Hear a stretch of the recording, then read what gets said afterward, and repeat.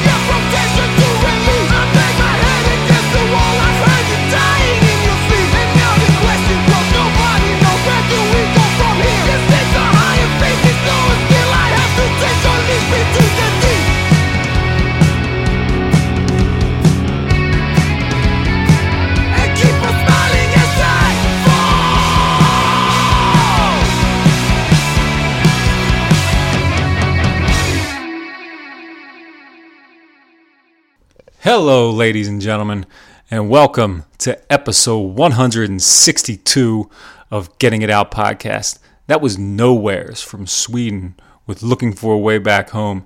That's from their tape they just put out. It's split release on Negative Aggression tapes and Traumatized tapes, or maybe Traumatized is the correct way to say that.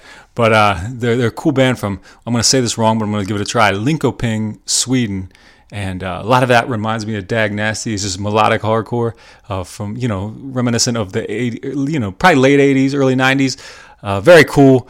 Always love when people send in their songs to Dan at gettingitout.net. Totally appreciate it. And I love when they're fucking awesome, exactly like this is. Nowheres, the demo's called The Way Back Home. And if you haven't heard it yet, please go to their Bandcamp page. You can check that out in the show notes or their Spotify or whatever, and check them out. Their Instagram at nowhereslkpg, and there you go. That's a little bit more information than I usually give for people. So I hope you check out Nowheres. They deserve your attention. Okay, so what's happening on this episode of the podcast? Well, I've got Dan Nastasi of Kings Never Die. You might know him from a few other bands in the past, but we're not talking about that. We're talking about fucking Kings Never Die, and that's the important part. They got a new EP coming out called It's What We Live For. I believe it hits the streets March 26th through Upstate Records, Blood Blast distribution, and I think that might be it. But I know it's coming out in CD. It's going to be out there digitally. We're going to talk all about that. Let's not let me ruin everything. How about we just get into this episode? Yeah, what's good, all you bitches and bitchettes? It's the illustrious Hot Dog back at it again with another podcast intro. He said, oh, you want to do a podcast intro for the Getting It Out podcast? I said, oh, shit, I got to write a rap verse, don't I? He said, no, you don't got to write a rap verse. It's a hardcore podcast. I said, all right, I think I can maybe make that happen. Let's see what we can do. Kick it. Make family out of friends, make friends out of enemies. Peace to my family, make friends till they bury me. All the places we've been, we're never sitting it out. We be getting it in, where you getting it out? I said all the places we've been, we're never sitting it out. We'll be getting it in, where you getting it out? Get it!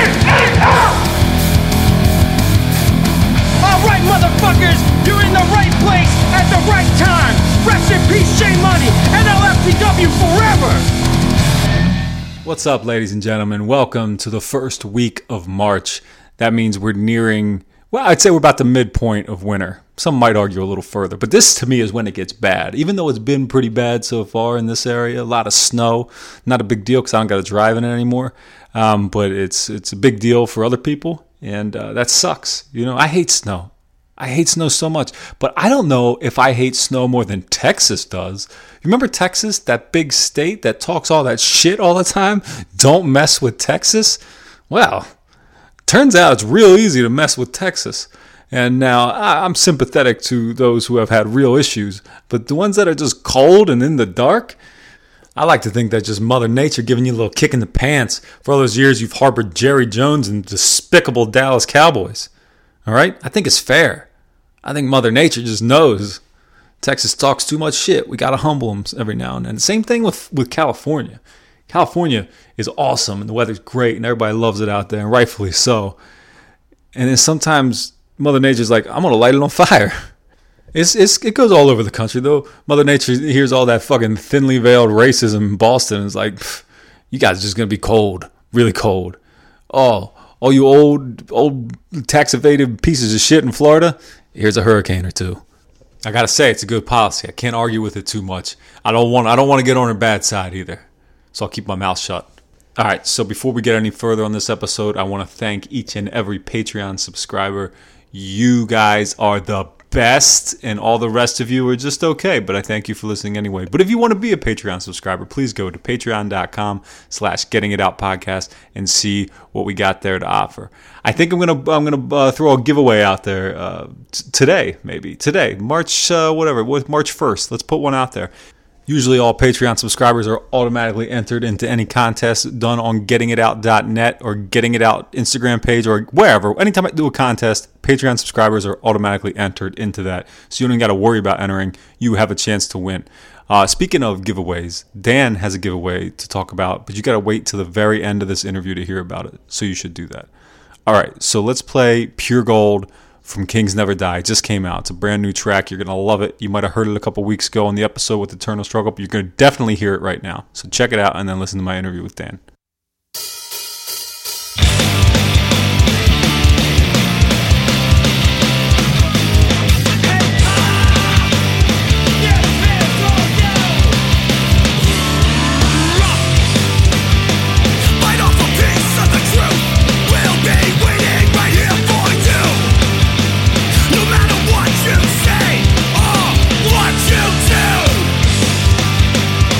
And if we fall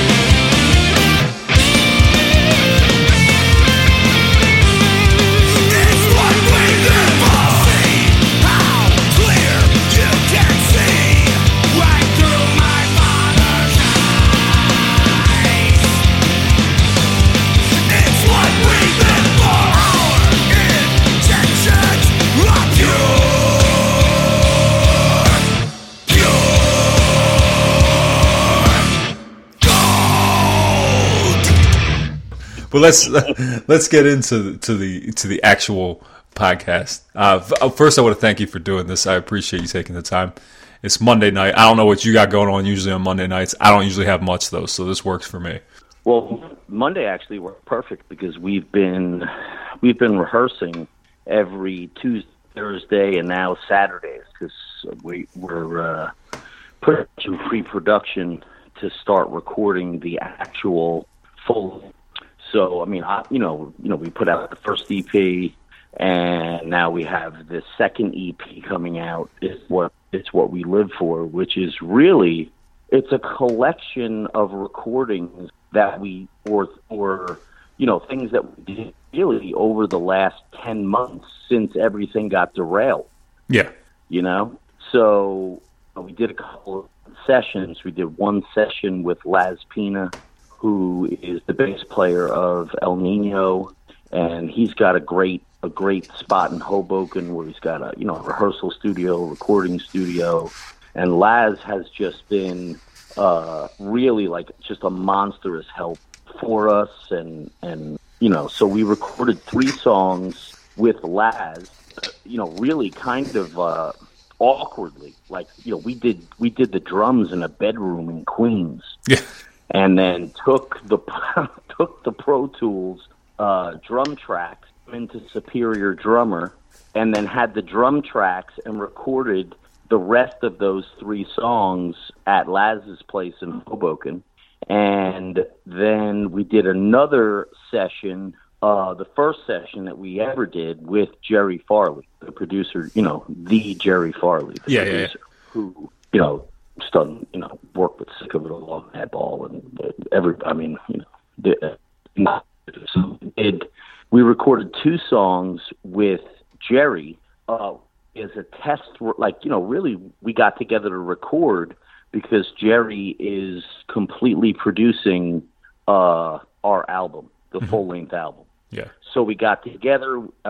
Drew Stone has, the the New York Hardcore Chronicles, but he's got that A7 Back to New York Hardcore Roots compilation. So we asked to contribute a song to that, and we wanted to get in the studio with Jerry, and somehow we made it happen through this time. Everybody wearing masks, and it was crazy. But we went up to Nova Studios with Jerry, and we recorded 2 songs with Jerry. One track, "Stand for It All," which is on that A7 comp, and another song called "Pure Gold," which was originally called "It's What We Live For."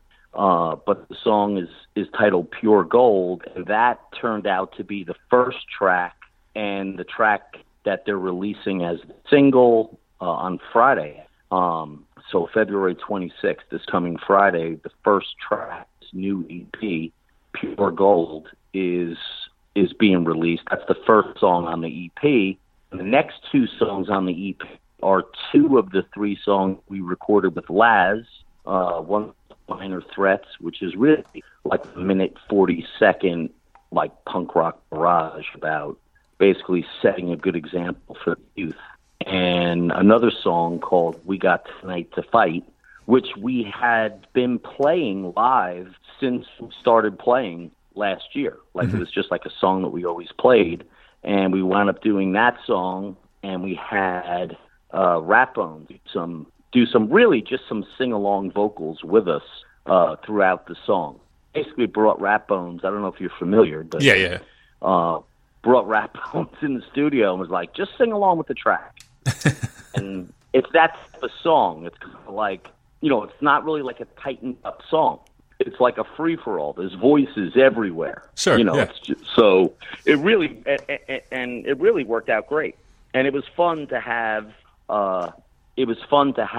him be able to do something, been friends for, a long time, and he's been like a big supporter at shows. So that was great to be able to have him do something. It's something that, he's wanted to do, his whole life. Like, he really wanted to be a vocalist or a frontman. So we did that. And then we took the 2 songs that we made videos for, Raise a Glass and Know What You Might Find. When we released the videos, we actually completely remixed the song from scratch. Those versions in the videos are not the versions that are on the EP. Oh, I didn't catch that. And really done, like totally from scratch. So I call like the version that's on the EP of Never Know What You Might Find, we call that the Uncle Vinny mix, because Vinny says a little line in the middle of the song, and in the video it's not in there. Oh, okay. But so we just took like those 5 songs and put together the EP, really because we love the songs, and we just want to get something out, especially while we're in the studio recording the actual album, which will probably take like, by the time it's completely done, another 6 months from now. So we thought it was like good time to do it. You know what I mean? Yeah, and you touched on a whole bunch of things here that I was going to ask you about, and that I was interested in, but a couple points of the things you just said. And one just really basic for my own interest question. Laz, right? That's his name. Yeah. Which El Nino is he? Is he part of the warring El Ninos at this point? Yeah, I don't get involved in people's personal business. No. I'm not trying to. I'm not trying to hear that. Yeah. I'm just there's two of those bands right now. I guess so. I guess there is. And it's funny because when I did I'm Your Pusher with Eddie Sutton, the Leeway NYC, of course, both Laz and Christian, the original singer of El Nino, they both worked with, on that track. Laz recorded and produced the track, and Christian worked with Eddie on recording the vocals. And Christian did, so at that point, I guess everything was cool. But like I said, like I don't, I have no opinion on other people's beef. Or no.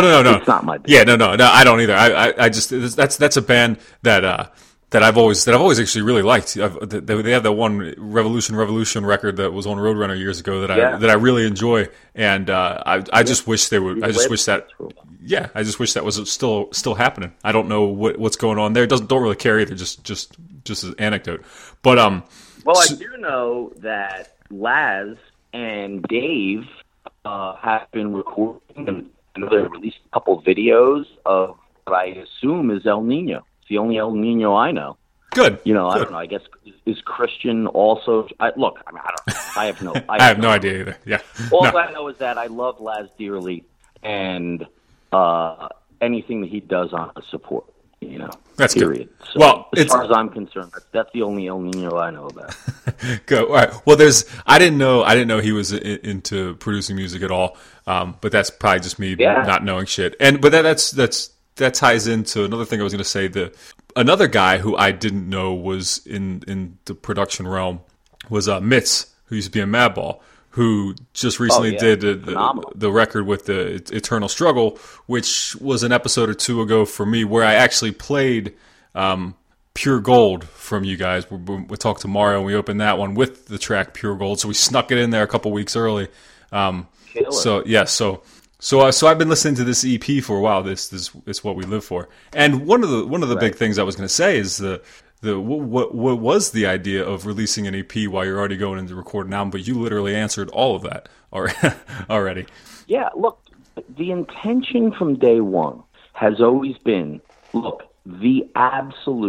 the most fun, the beautiful thing about music, no matter what type of music anybody is into, the most fun is the writing and creating of the music, right? Yeah. For me, as a songwriter, and I've always considered myself as much a songwriter as a guy in a band, right? I love to write music, songs, whether it's to be honest, most of the songs that I write, they come from the vocal idea. I really don't write on a guitar and write a riff and then try to write words to the riff. That's not my process. You know what I mean? But the intention of Kings Never Die was, when me and Larry hooked up, was to release music, to write songs, do something that we love to do, I found somebody and he found somebody that, like, we love to create music together. Doesn't matter who comes up with, the original idea for the songs, right? But, we really work well together. And I first of all, I love Larry. We've been friends, but, Larry is really a phenomenal guitar player and original in his sound. And Larry's a guy that has played with numerous other bands, but really hasn't had his own band. That's his. Mm-hmm. So, he played at Murphy's Law for years and years and years and, loved and hated. And, he plays in Stigma when they play, when Stigma plays, Larry plays guitar in Stigma with Vinny and Mike and Luke. And, so he's, but Kings Never Die is like his band, right? It's really the first time it's like, it's his. And that's another beautiful thing about this. You know what I mean? Is that we have a friendship, love working together, and really we're blessed to be working and creating music with the people that we're creating music with. I'm not like a little kid anymore. So it's really important that you are playing with people that, one, you love to play with, but you love as people, right? Like that's how things are really pure. Is when you love playing with the people you're playing with and creating the music that you're creating. And the reality is that, like, we found that, like, we have that. So most importantly, that's the most important part of the band and of Kings Never Die is the creating process. So getting back to the original point, we just always plan to, like, release music. When you write music, like, you want people to hear it and you want to see the reaction. And, the COVID obviously put a massive wrinkle in our plans because the Raise a Glass EP came out like 7-8 weeks before COVID really hit. Yeah. How did that kind of fuck up the whole momentum?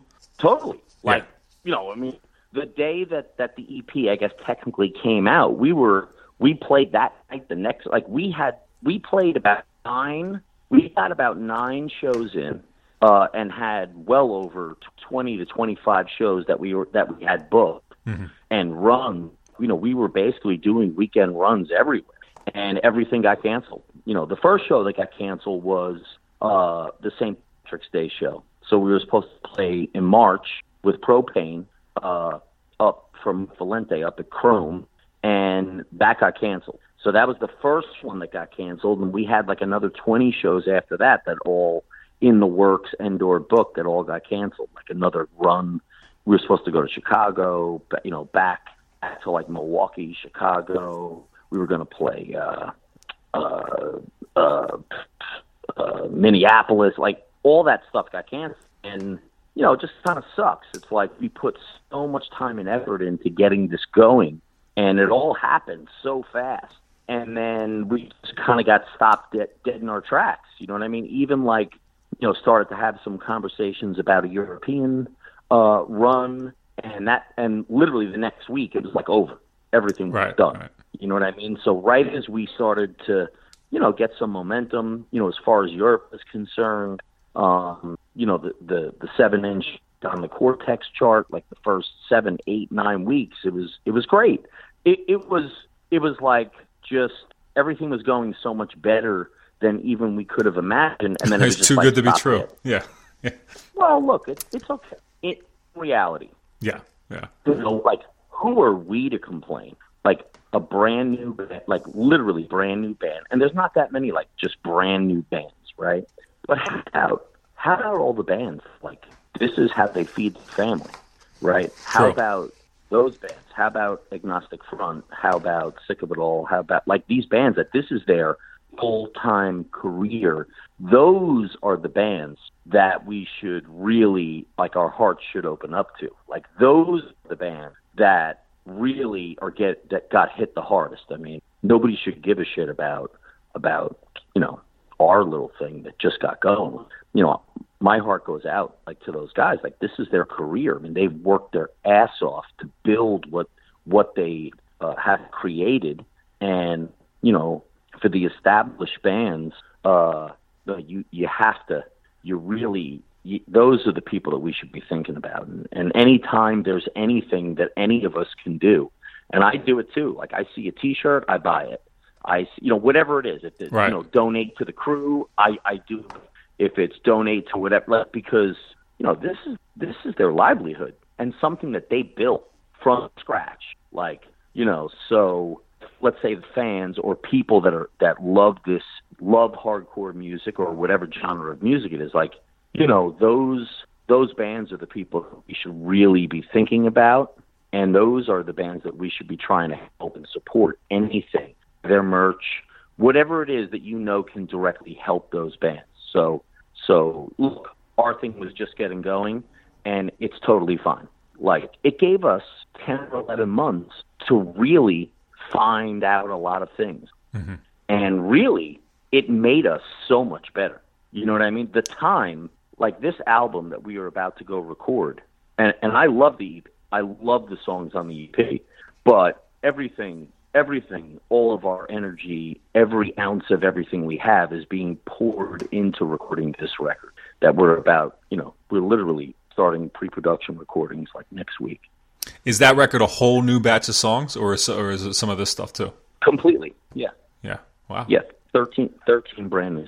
Were these songs that were written prior to coronavirus, or is this all stuff that got out? Yeah, some of them were. Yeah. The original plan, Dan, was release Razor Glass, mm-hmm. try to get something going, go in the studio, make the full-length album, and, okay, this is the band, right? Now we're cooking. Because an EP is a small little, it's a small picture. It's a preview of what things really, especially when you release your first thing. Like, I'll be very honest, Razor Glass, we purposely put 4 songs that kind of showed like the whole circle, right? Yeah. Like The Juice is the straight up hardcore song, and Razor Glass has something like pirate chorus. You know what I mean? Yeah. And Before My Time is a lot like what the band is really like, right? Like, chant style, less hardcore, a little bit of metal influence. That's what music is, the influences of everything, right? And the other song, Never Know What You Might Find, is kind of just like a straight up like punk rock song, right? So now with It's What We Live For, I think these songs on this, the 3 brand new songs, again, are touching on 3 different aspects of what we do, right? The song Pure Gold is just like a hardcore punk rock song, but again, it's the music, of course, but it's about the vocal, right? What is the memorable thing about the song? And the song Pure Gold has a lot more meaning. It's got personal meaning as well. The song wound up being written kind of about the loss of my father, mm-hmm. who passed away. Fortunately, my father got COVID, and he's 86 years old, and within 14 days, he was gone, Oh, wow. So the song wound up taking on some of that meaning, but the song is really about, it's what we live for, like all of the people and things in your life, memories, things you've done, like all the things in your life that make you who you are. So, and then Minor Threats, again, is just a straight up punk rock song. And We Got Tonight to Fight is, more of, let's say, like a metal influence, big, sing-along type song. So I can tell you that, the record, the album, the material that we are recording for the record is, I would say, goes full 2 steps even further. The record is much harder than some of the other stuff we've done. I'd say it's more like For My Time, The Juice, and We Got Tonight to Fight than anything. Nice. If I had to compare it. Right, to your previous stuff. Well, there was something you guys had out initially that I think was just like a CD single, right? A little slipcase from that Mario put out, Upstate. What song was that? Yeah, the first first thing we did was the song Before My Time. Okay, that's what I thought. Yeah. In the rehearsal spot, and it was like, let's just get a song out. Right. And that's the song Before My Time, which I don't know if you want to call it a video. I would say we were playing the song. It wasn't like bullshit. Yeah. Like, we literally played the track and played, like, we played along to the track like 5 times. And, you know, Kangemi literally took the footage and made a video out of it, which was great, you know. And I have to say that, you know, Mario and Kim from Upstate, like, we're like, you know, indebted and grateful, like so grateful to be able that you know, what they've done for us and how they've helped us has just been incredible. You know, really is like a family-run company, and everything that we do is always going to be about like family and the people we're doing it with. Anybody that we play with, like the guys in the everything is about family. So Upstate has just been incredible because they're about family, you know, and you know, it's crazy. But pretty much, you know, to answer that's kind of how that came about. Well, that's I can echo the statements about Mario and Kim. They really do exemplify what people are really looking for, and it's amazing to how many bands and people I've talked to who have the same things to say about, like, how the fuck are they capable of helping this many people? Yeah, like, or just being real with people, and it's a really cool thing, and they're setting a great example for other people to follow. But you know, yeah, I mean, look, first of all, you can't replace work ethic, right? Mm-hmm. And they love what they're doing, and you know, they're working with bands or people, you know, and conversation with Mario the other day, like all the bands that like Mario is that Upstate is like representing, or you know, bands, you know, that are with Upstate, with the label, you know. Kings Never Die is probably, you know, we're really not like any of the other bands that they're working with. Yeah, I'd agree with that. Yeah. You know what I mean? Like most of the stuff like Annie Up and, you know, I mean, that stuff is like heavy. Like yeah, it's heavier. Like, yeah. Almost like beat down shit. Right. You know, and, you know, I would say like, you know, we are way more of just like the straight old school hardcore punk rock band, you know? Right. Well, there was you guys in Leeway, but that was you too, I guess, right? Yes.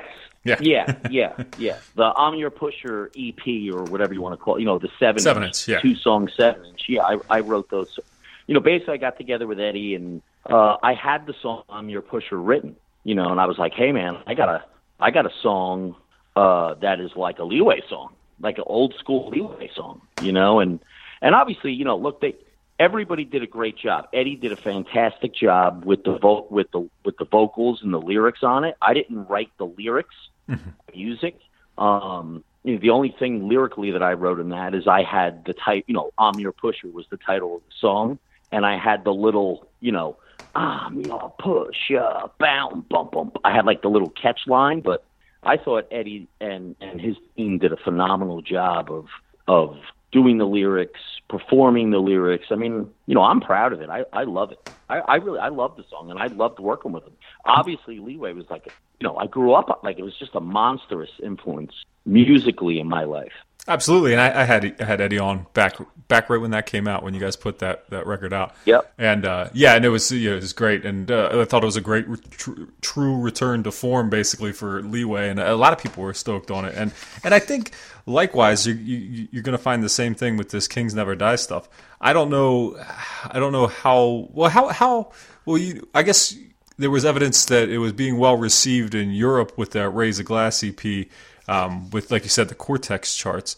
And you have a lot of experience playing in Europe and getting a good reaction over there. What is that about? I just think that our genre of music, right? Like yeah. the you know, and look, things changed through the years, right? Boogie Dog came along time and definitely helped open that door a lot. But, you know, the European audience looks at hardcore music as somewhat, I'm not going to say mainstream, but they're far more accepting of harder, heavier music. Gotcha. Than in the United States, where everything is about, like, you know, the radio and top 40 hits and, you know, whatnot. So, and I think, you know, look, I think generally, like, everybody, like, people love music. You know, my wife is the biggest U2 fan on the planet. You know, I love U2. Right. But I don't like I like All You Can Leave Behind U2 and Achtung Baby more than I like old U2. You know what I mean? Yeah, interesting. But like that's like to the end of the earth. That's her favorite, you know. But people are programmed to like whatever they like, and for some reason, the European audience definitely is, I think, more wide open to our style of music for whatever the reason. You know what I mean? And you know, I mean, I think the big thing with Kings Never Die is really like people just hearing it. Like it's hard to get people to even hear your music. Yeah. You know?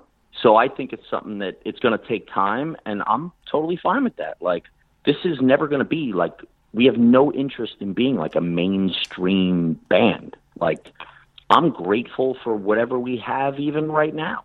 You know what I mean? I don't have expectations, but I would like for people to hear it. Of course. Yeah. Yeah. You're not doing this for just for yourself. You know, although from what it sounds like you might be enjoying Kings Never Die more than you've enjoyed other bands. Maybe I'm totally wrong, but I'm just getting the idea that this is it's a different approach. It's just been a long time. Like we started Mucky Pup, I was 15, 16 years old. Okay. Yeah. So, and when we started Dog Eat Dog, it was right after Mucky Pup. And, you know, we were literally 21 years old. You know, I was 21 years old. And, you know, from the age of 16 to like 23 years old, all I ever did was music nonstop. You know, it was like, we started Mucky Pup. I did the first 2 records. Then I actually, you know, I was in Murphy's Law for about a year and a half after they did Back with a Bong. Then I was back at Mucky Pup right away. We did the Now record, got off, you know, the touring cycle for that, and immediately started playing in Dog Eat Dog. And immediately within 6 months, that was happening, and made the Warren EP, and then immediately made Allboro King. So like I was working nonstop. And, you know, the thing that kind of interrupted that was that, you know, I had met my wife actually right before I left to go on the Mucky Pup Now European tour, the full European tour. That was the tour that Biohazard actually opened up for us. That was the first time Biohazard went to Europe, was opening up for Mucky Pup. Wow. And, you know, I had met my wife right before I left to go on that tour. So when I got home from that tour, my plans were, I'm going to marry this girl, you know. So, you know, Dave and Sean and John were like, you know, we've been jamming at Dave's basement, you know, come down. You know, they had 2 songs written. They had like Funnel King and Strip Song. And I was like, this is perfect. Like, I don't want to write. Really, I was just done writing like funny music. Yeah. You know, like, and it just really sparked me to thinking and writing a different way. I was influenced by different things, and I was really, you know, Mucky Pup was influenced by so many different things, from Kiss, the Dead Kennedys, incredibly.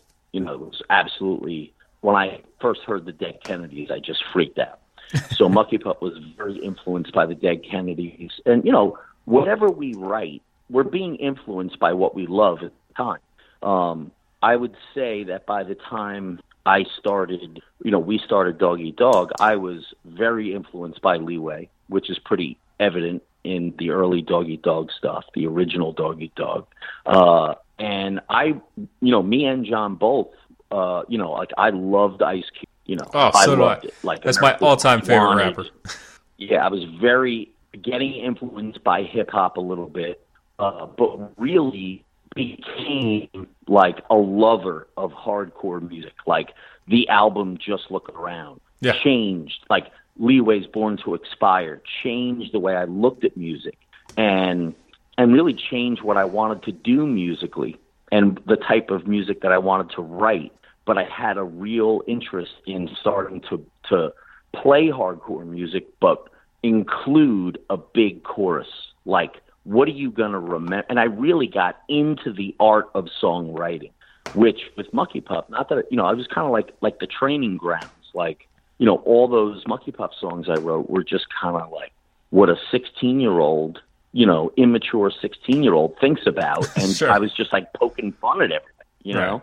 And I'm proud of that. And I'm proud of that stuff too. But that's who I was at that point in my life. You know what I mean? Yeah. That's fair. That's Where, go ahead.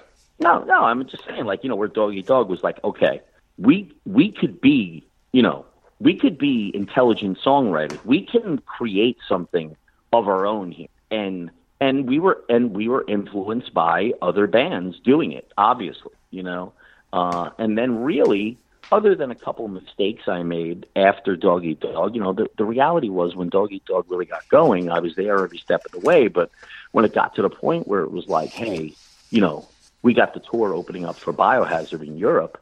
I mean, my wedding date was set April 30th, 1994, and I couldn't go on that tour. Like my best friends, my like brothers to the end, John and Dave and Sean are still my best friends in the world.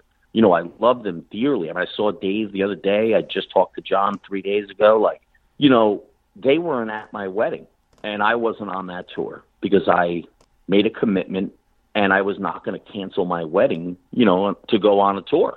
So, and you know what happens? Like, you're separated from the band and things change. Right. So musically, after that point, I made some mistakes. I had an opportunity. Opportunity to make some records because I guess I was getting a little bit of obviously getting some credit as being like whatever, like the guy that wrote Who's the King or whatever it might be. But I made a big mistake doing records kind of on my own, and I made it like I wouldn't say it was a solo record because I did it with friends of mine, but it kind of looked that way, and that was a huge mistake. I mean, I should have never, ever, ever done that. I should have just waited and formed the band like we did now. And I'm really not proud of those records because I was raw. I was literally like in the masters in 5 weeks and didn't even have like the material. I really rushed into it, and look, we're humans. We're allowed to make mistakes. Of course. So, and then I made a great record. Me, Dave, and Sean made this Allbird Just record, which I love it, man. I love it to this day. But like we went back in the basement, let's say, and we wrote a record. I love that record, and it was the timing wasn't right, whatever. I really don't care. Like I love the. It's funny because that record kind of has like a little cult. Like I get messages all the time from people asking me about that record. And I'm not a big social media guy. Like I actually have no idea what I'm doing on social media. Until recently, I seriously, like, these bands have like, 5,000, like we just don't know what we're doing. I'm That's right.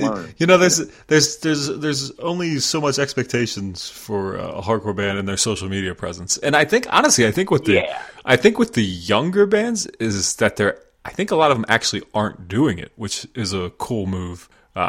But what to each their own. But maybe that's what we should do because we have no clue. I mean, we have. I understand it's like a necessary thing, but like we just have no idea. Like I'm not one that's even like me. Like I get pissed off if I see an article and it's like X this, X that. Like that's like I don't think like I hate that. You know what I'm saying?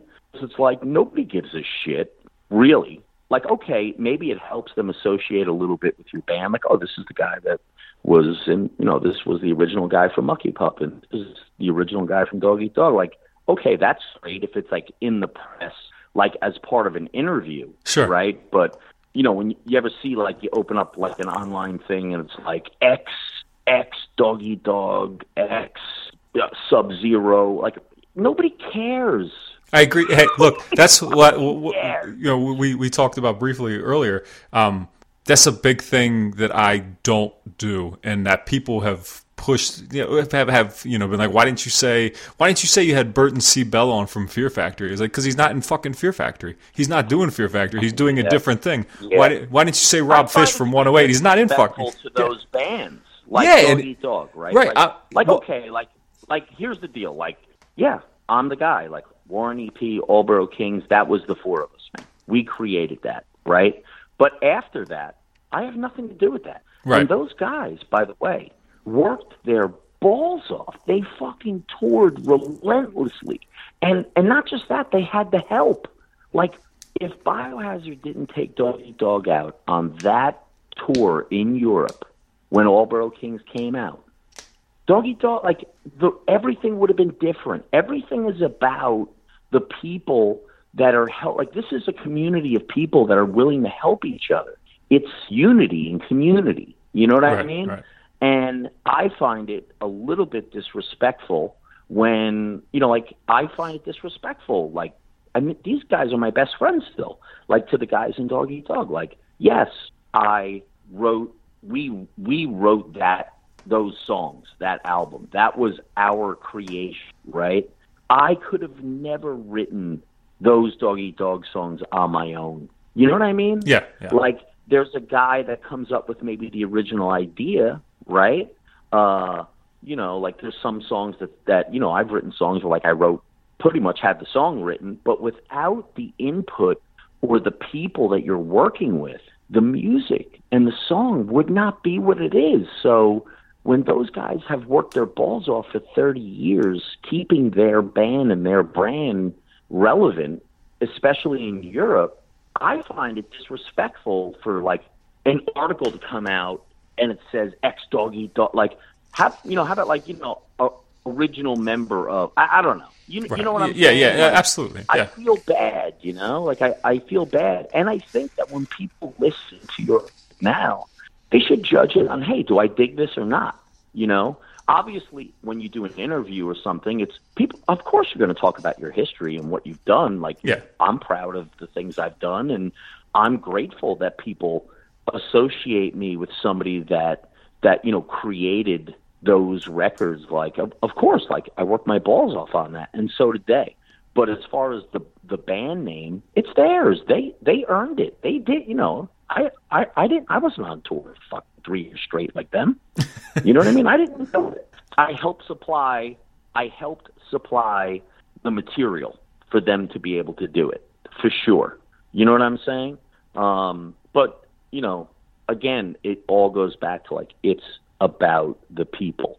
Like, the record that we are creating right now is about the people that are creating this record, what we're doing with it. And without Larry and Jay and Dylan and this record that we are recording, I don't know if you know, but, like, not just playing drums on the record, but we are creating and writing this record with Danny Schul from Biohazard. I did know that. Playing drums. I was going to bring that up because I've noticed. Yeah, but I'm going to tell you right now. Okay. Like, this record is a product of the five of us. Like, what the love for the music and like, when people hear this record, there's no way we could make this record without Danny's input and what he has done to shape the music that we are writing. And we're literally in the rehearsal studio, and he is no, let's do this, like, hit that chord, do this, like, so that's the beautiful thing about music. That's what makes the writing process and creating the music so, like, magical, man. It's like going out and playing it live is the bonus, you know what I mean? Like, well, the bonus you can't do right now. Is the bonus. What's that? Yeah, but you will be able to. Sure, of course. Look, by the time this record that we're recording is recorded, mixed, mastered, done, and is able to be released, you will be able to. I'd imagine. Yeah. Well, you guys got a little bit of a Spinal Tap thing going on with your drummers, but it seems like it's working out. Nobody's dying. Yeah, that's really not the case. I mean, we've never really had a permanent member drummer.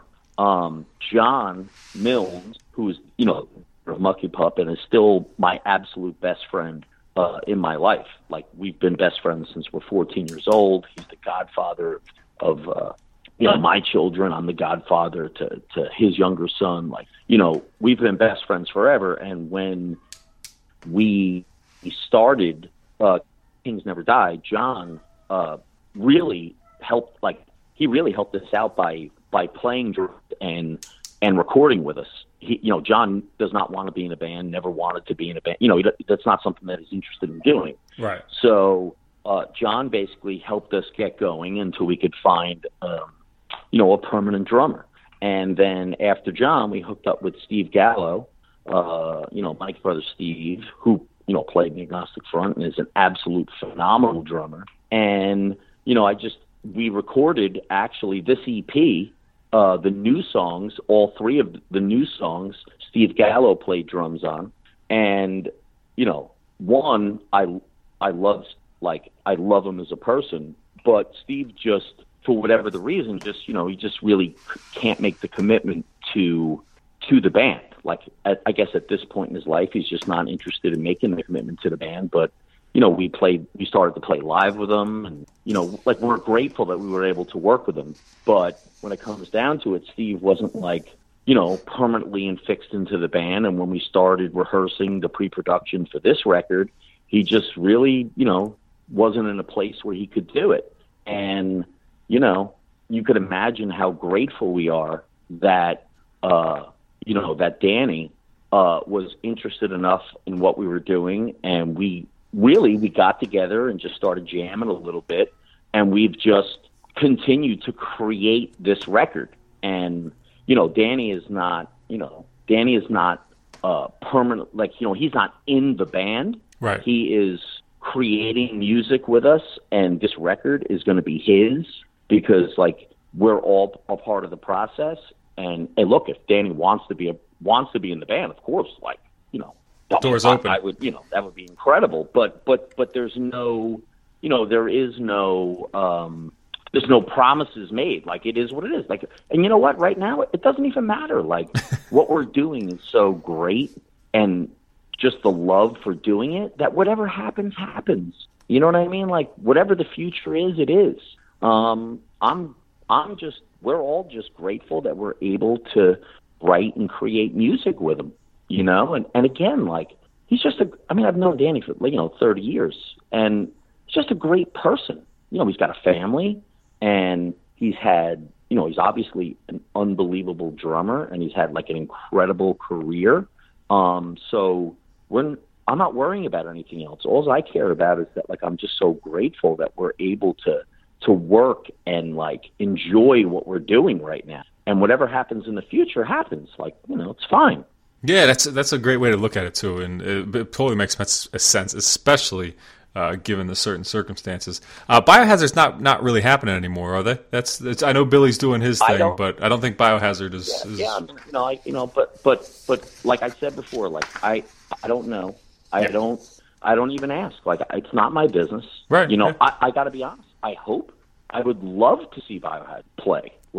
They're one of my favorite bands ever. Same here. You know what I mean? So I would love that, but right now the only thing that we're focused on is making this record and recording this record. And like I said before, whatever happens, and I really have no control over it. Look, if this record is what we all believe it's going to be, then that will all take care of itself, right? Sure. Yeah.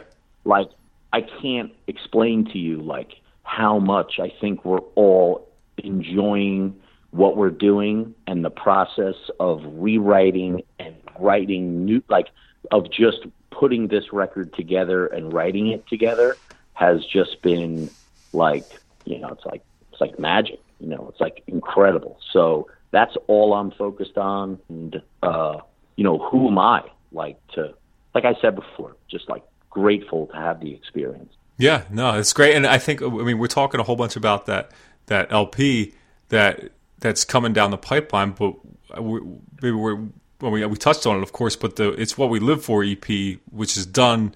And when does that actually come out? Is it March 26th? Do I have that date right? Yep, the EP actually comes out March 26th. March 26th. Is that getting the whole physical CD 7-inch, or what's going on there? How's that getting released? Yeah, the EP is coming out digitally on Blood Blast, and the only physical copies right now are CDs. And that's upstate? There's no 7 inches. It's just CD only. And I have to be honest, even with Raise a Glass, way more people were asking about getting CDs than Really? 7 inches. Interesting. Absolutely. So, look, this is what is financially possible right now. Yeah. You know, Raise a Glass came out on 7-inch only, no CD. If we had released Raise a Glass on CD, I could guarantee we would have sold way more. You know what I mean? Because there was definitely an ask and a demand for it. It's What We Live For is coming out on CD physically only for right now. Yeah. But, look, let's face facts. I mean, people download everything. Everything's there. Yeah, but you got people like me who still buy everything. I just want people to hear it. Yeah, I just want people to hear it. It's not really a concern. It's like we created new music. I just want people to hear it. We love it. We love the songs on the EP, and I want people to hear it. And that's really all that matters to me. I mean, of course, would I like people to buy it? Of course, not a moron. But it's really for the love of like writing the music and for people to listen to it. And that's what that's our hope, is that people listen to it. And we really work hard at this. Like we are putting in the work. And my hope is that when this record comes out, there will be, that people will really, will be anticipating and waiting to hear it. And, that's what we're trying to build towards. Well, I think you're getting there. And with one more thing, and I'll let you go. Like you mentioned, when this comes out, this EP, we'll start with this EP.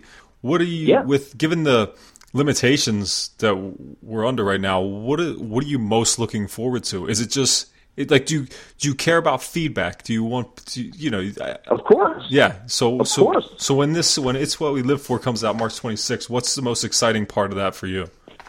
The most exciting part of that is that people get to hear it. Yeah. Like number one, right? So, by the way, the single Pure Gold is actually being released this Friday. So February 26th. Gotcha. The single Pure Gold will be available everywhere digitally. So people can go and download it however they get their music, right? And also right now a big thing is, the most important thing that I would really be grateful if people would do is to digitally, you can pre-save the release of the entire EP.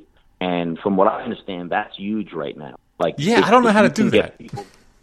Well, there's if you go to the link in our bio, either on Instagram or Facebook, or if you just go to upstaterecords.com, you can just literally, it's so easy. You click and you just pre-save it. I'm doing it right now. That right now is super important, because if you get enough pre-saves, then you added to lists. And 60% of the people that listen to music digitally are listening to playlists. Yeah.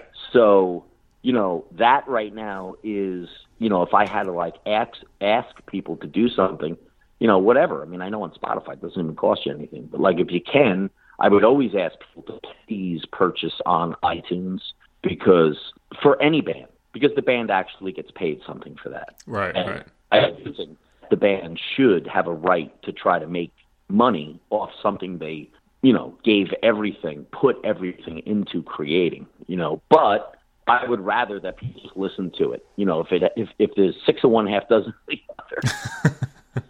But look, so the single is available this Friday, which is February 26th. I don't know when this podcast is going to come out. It might be the 29th, whatever the month. No, the 29th isn't even a day, is it? It's not a leap year. It would be the Monday next. It will be next Monday. It will be a week from today, so the 1st, March 1st. So a couple days after. So by the time people hear this, they could literally just go to iTunes or Spotify, and they could listen to Pure Gold.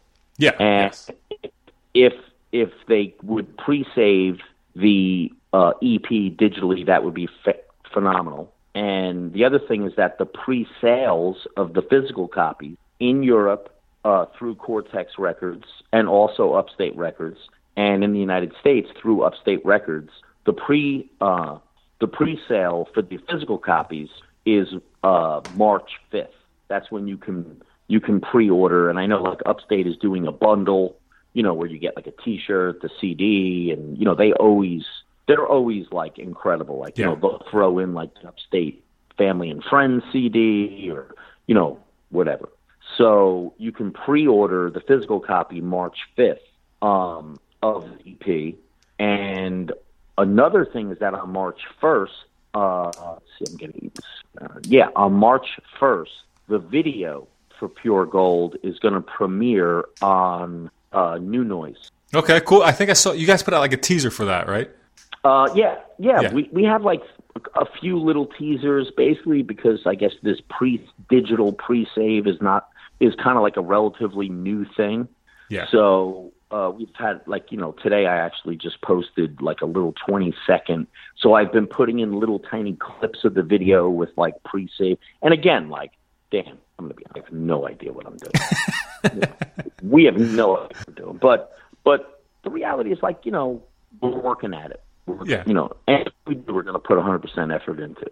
So, you know, my hope is that the second that you can play, even if it's just outdoors, like name the time and place, we'll be there. You know what I mean? So, we would appreciate, obviously. Well, I think a lot of people are going to jump on board because it's worthy of it, and I've enjoyed it so far. Well, I appreciate that. Yeah, and I appreciate it. I really do. You know, I mean, look, like we talked about, like you put all you like. I'm grateful that I'm not old, but like at my age, that I have a love to do this, and that I still have the ability to do it. Is like I can't tell you like how grateful and happy I am that this is something that I can still do. You know, so you know. It's humbling, to say the least. Well, I think humility is not a bad thing. No, and I think, but I think it should be. I mean, you should be reminded how much, for all your bands, for all the things you've done, how much joy you've brought other people just by playing this stuff. That's you might be humble about, but it's been. I don't know. It's been important to so many other people, and here's another opportunity to have another batch of songs. It's something that you love to create that is going to mean something else, something even more to the people that listen to it. And I think that's a unique, unique privilege and I don't know, maybe some even call it a burden, but it's something that only a certain amount of people in our lifetime get to actually have an impact in that way. And for you to have done it so many times and to get ready to do it again, I think is pretty indicative of the person you are and the talent that you have. Well, I mean, obviously, I truly appreciate that, But like I said, it's not me. It's not just me. It's right. Every guy in the band, like the band, this band would be. It would not like. It is about the people that you are really honored to be able to work with. And I've played with a lot of really talented people over the years. And this, the reality is that the reason that we're so passionate about this is that this is another opportunity. I've said, this is the third band that I've started. Yeah. Right? It really is. It's the third band that I've started. So, and I look at it like that. We started Monkey Pup, started Dog Eat Dog, and now started Kings Never Die. It's different people. But for me, it's kind of the third go-around, basically the last go-around, So, but, I definitely have a good 10 years in me, and I'm looking forward to seeing where it can go and how many people we could touch, And the other thing is, this band is really about the message in the music. Lyrically, this band is so much more important than other bands I've been in because of the positive message that's being portrayed in the music, in the lyrics. You know what I mean? It really is about positivity. And a lot of it is about staying united or being humble or setting a good example for the youth. Because when you get to a certain point in your life, that's important. I've raised 3 children, right? We're making a record, and I've raised 3 children, and Larry's raising a child, and Jay is raising 2 daughters, and Dylan is raising and Dylan is raising 2 sons, and Danny Schuler is raising 5 children. Jesus. Right? So, I'm sorry. Between us, we are raising and have raised, almost 13, 14, 15 children. So at this point in your life, you really kind of reflect on that, and like the message is important. You know what I mean? The message really is important because you're setting an example, not just yourself, but the things that you've been able to do. Like when you raise children, you start to look at, a 17-year-old kid or, a 16-year-old girl a different way. You know what I mean? Like, and, there's you have a responsibility to do that. Does that make sense? Absolutely. I got a 14 and a 7-year-old and both girls. And when sometimes, it makes me turn my music down a little bit. I was like, I don't think they need to be hearing that shit, My 21-year-old daughter just walked past me in the garage and she's cleaning the snow off her windshield. Yeah. So, say hi, Grace. As we speak about kids. Yeah, of course. They're always around, right? Usually. Dan, thank you so much for taking the time to do this. I appreciate it. Yeah, of course. Of course. I will tell you one thing also that we're doing. Yeah. Real quick. And by the time this airs, I'm sure we'll still be doing it. But we were supposed to play last St. Patrick's Day. And that was the first show that got canceled in a run of shows. So at that point, printed up like I think 50 or I don't know how, maybe it was 72 originally, St. Patrick's Day T-shirts. Irish green, Kings Never Die, T-shirts. So I've had them, and St. Patrick's Day is coming up again. So what I'm doing is, and I'm not going to do it on media, but just a different, I did it on another podcast the other day, and I'll do it on yours, is anybody that just goes to our Instagram page and follows Kings Never Die at Kings Never Die Official, and all they got to do is just follow the band and just send us a message with your name and United States address, no European because we can't afford the shit. Right. But if they just literally just message us, hey, I'm size medium, this is my address, we're gonna give away the shirts until they're gone. Oh, that's very cool. Has to pay for anything. They don't have to pay for shipping. They don't have to pay. Because the reality is we just want people to have the shirts. Sure. And they're an odd, they're Irish green shirts. It's an odd color. It's not something that we would normally do merchandise-wise. Right. No, that's fucking awesome. That's very cool, you guys. Yeah. So that would be great. If they want the free shirt, then by all means we have them. Well, they got to stick around the whole interview right here to the end and to get that little bit of information. All right, Dan. Hey, thanks a lot, man. I appreciate you taking the time once again, and have a great rest of the week. Of course, and again, I appreciate the opportunity to be able to talk to you. Absolutely. Anytime you got a new record coming out, come my way. We'll do it again. Okay, man. All right. Talk to you later. I'll hold you to that. Yeah, no problem. Bye. All right, Dan. Thanks, bud. Yep. See ya. All right. Safe.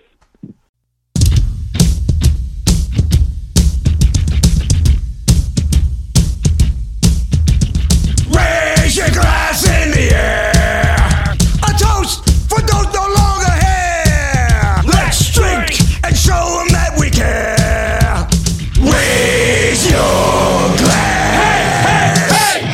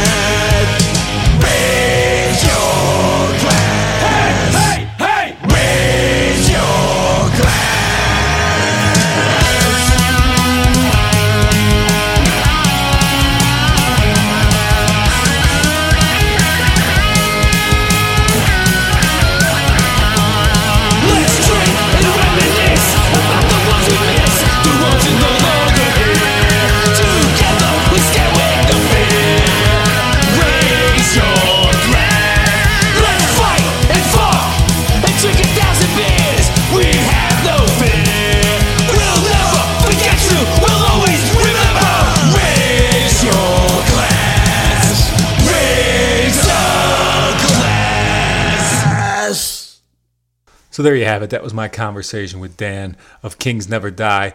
It's What We Live For, coming out March 26th. The song you just heard, Raise a Glass, featuring Vinny Stigma and Mike Gallo, is on that EP. A different version is on that EP, so check that out. Yeah, I don't know. Be on the lookout for all the things that Kings Never Die has coming, because they got more coming than most, right? Support whatever comes out on Upstate Records, because they deserve that as well. And yeah, I don't know. I don't know what else to tell you to do. You can figure some things out for yourself, can't you? All right, good. That's great. I'm glad we figured that out. Okay, I want to warn you that I'm going to tell you again that gettingitout.net is on the horizon. This horizon has been really far off for a really long time, and I've mentioned it for literally over a year now on the podcast, but it is still coming, still doing work behind the scenes. I think I've put in 500 band profiles at this point. There's a lot of reviews written by myself and others. They're all going to be outdated by the time you get to read them, but it does exist. It is coming, so please check that out once that finally does come along. As I mentioned earlier, the podcast is the Patreon. Go support that. There is also the Getting It Out Instagram at getting_it_out_podcast, facebook.com/gettingitout podcast, and probably some other things that I forget. There's a Twitter. There's that's, you know what? That's it. Who cares? Who cares about the other things? I don't use them enough anyway. Yeah, it's March now, so we're 2 months into the year, and you know, it's not all that different from 2020, but I guess it's all right. I don't know what standards we're living by these days, but let's just keep going. Try to be a little bit more positive. It's raining like a motherfucker right now, and I don't quite appreciate that, but that's the way it is. All right, so I need to go to IKEA, so I'm gonna wrap this one up. All right, so I'm going to wrap this one up with a song from Terminal Bliss. It's called Clean Bill of Wealth, and it's off of their Relapse Records debut, End Errata. Check it out. It's a little wild, a little different from the rest of this episode, but you're going to love it. I know it. Thank you for listening to Getting It Out Podcast. Don't forget to subscribe, rate, review, and most importantly, share. Bye-bye.